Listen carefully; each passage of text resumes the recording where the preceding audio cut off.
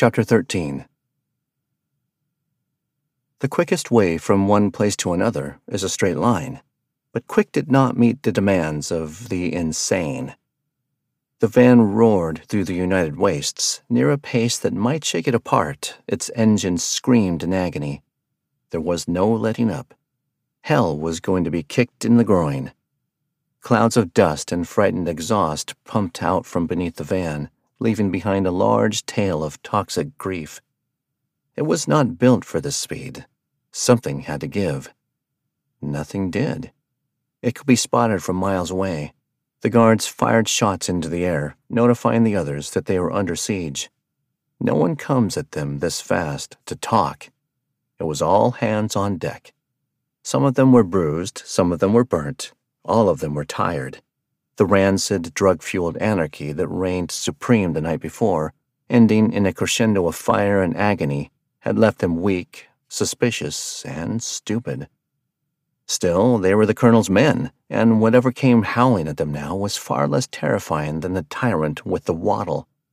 They wanted revenge. And so every man whose mind was ravaged by a cocktail of vicious, high-powered chemicals, and every man that was ravaged by those men, needed to see the van die.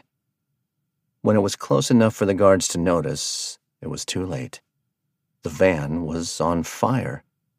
Impotent shots rang out of rifles, pistols, and the occasional handmade weapon, but the momentum was too strong. Only God himself could slow this white IRS beast down, and God left the premises when the first bomb fell. Nothing was certain but death and taxes. These two things are not exclusive. The van exploded forward, easily making it past the 4-lane wide gate, and careened into the makeshift city hatefully, never once deviating from its straight line.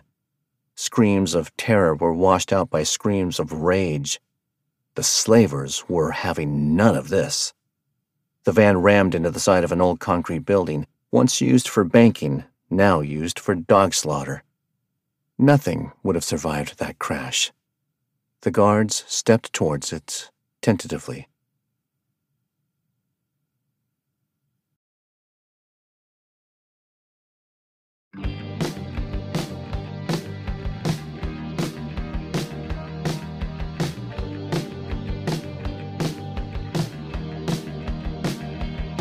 A Happy Bureaucracy by M.P. Fitzgerald. Narrated by Gary Bennett. Author's note: strewn between drug use, groin malice, and cursing on a level tantamount to sacrilege are gratuitous mentions of bureaucracy. These bureaucratic references may not be for the weak of heart. Chapter 14. The IRS always knocked on your front door, but this is Armageddon. While the front was on fire, they snuck in from the back door. Do all of your plans involve violent distractions? Arthur asked Rabia. As often as goddamn possible. Refuge and audacity, she replied, getting out of the shark but leaving it running. The large boulder they had placed on the van's gas pedal had done its work beautifully, but they got the sense it would be the only agent to stay in one piece. There was no shortage of guns between them. Rabia carried her red shotgun, a machete at her back, and an obscenely large hand cannon with a scope that would look comical had she not had the cold stare emanating from her tired face. DeWitt grabbed a rifle from her weapon cache and met no protests. Rabia handed Arthur a small pistol. After how you handled your own last night, I don't really trust you with one of these, she teased, looking at him affectionately. Don't get yourself killed. DeWitt and Arthur led the way, feverishly familiar with the city by their water-carrying path. Arthur was burnt out. The potency of the drug had kept him from the release of sleep, and when it had finally weaned, Robbie insisted on pumping Bob Dylan and Jefferson Airplane into the night. He had no idea how she was as ornery as she was today. The crazy bitch never seemed to sleep, and even now, despite being low on drugs, she raced forward without looking back. Her constitution was a gift from the gods, or a sordid deal with the devil. Neither would have surprised him. They had decided to raid in the morning when the slavers were still cradling their wounds, but why they had decided to do this hungover and burnt out from MDMA was anyone's guess. If that was the good-feeling drug, Arthur could not imagine what hell the guards were going through. They moved quickly and quietly towards the colonel's roost, but they were only halfway there when a guard yelled out, "There is no one inside the van!" So they picked up the pace, clinging to the walls as much as possible. It was only a matter of time before the guards fanned out. The terror throne was just blocks away, a tiny beacon for their journey. The colonel was not there, so they honed in on it. The angry yells of pissed-off guards drew closer. DeWitt's age was deceptive to how quickly he could move, but getting him to start was a chore. He held his rifle firm and close, the tip aimed low at all times. It had never occurred to Arthur that he fought in the war before it became an atomic theater, but seeing him now, it was easy to imagine a younger commissioner storming the beaches of a foreign land. DeWitt hugged a wall, then peeked out to the side, seeing the old fast food restaurant ahead of them. "We run across one at a time," he said. "When we're all there, we breach." Arthur clicked his pen. DeWitt charged across, then hugged the restaurant's wall nearest to the window that the emaciated man had climbed out of the day before. He looked out from his spot, then signaled that it was clear. Arthur ran next, then Rabia. The shouting drew nearer.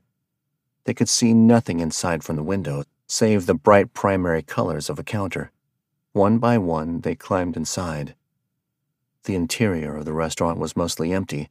The cash register, the gaudy furniture, and even most of the kitchen equipment had been pulled out of it, likely scavenged years ago. The little light that there was illuminated thick motes of dust. Only half of the restaurant was intact, the other half caved in, now the makeshift home of the colonel on top. The centerpiece to this old fast food dining area was the emaciated man, riddled with tumors, the large book still strapped to his back. He was holding an old, half-melted doll and a pink plastic toy brush. His eyes widened, and he clutched the doll close to his chest. "Hand it over. We are federal agents," DeWitt started before the screaming began. "No!" the emaciated man screeched. "You can't have it!" The three were conscious of how close the guards were. This screaming was not helping. "Listen up, you creepy fuck," Rabia said through her teeth. "You are going to hand over what we want, or you'll find your teeth splattered on that goddamn wall."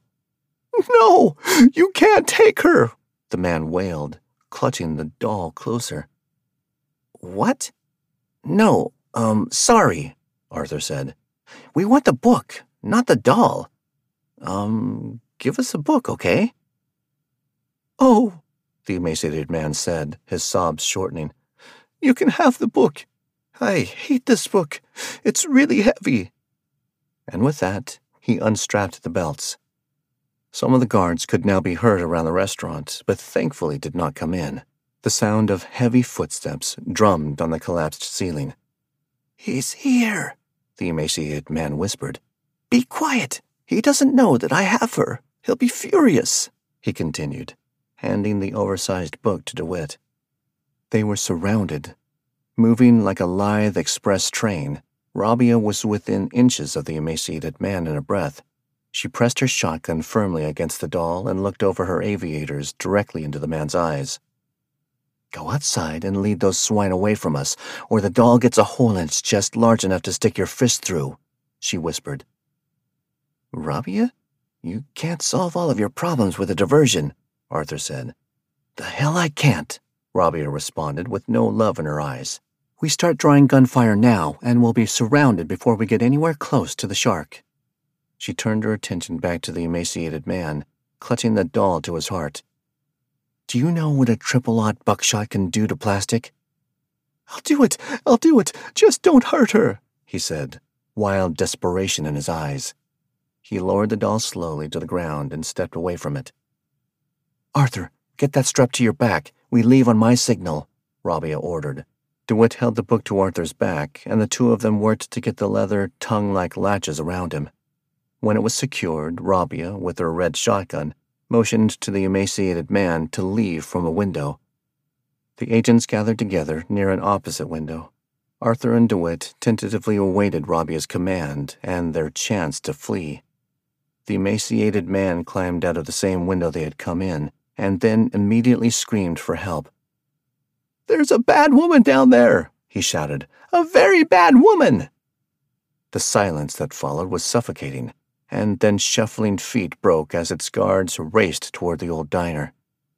Steps hammered above them, drowned out by the booming voice of the colonel. "Bring me her head so that I may fuck it." "We should go now," Rabia said, and then she jumped out of the window.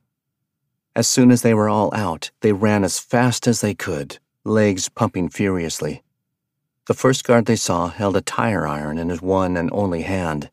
Buckshot erupted from Rabia's shotgun, and the tire iron fell to the ground before the body followed.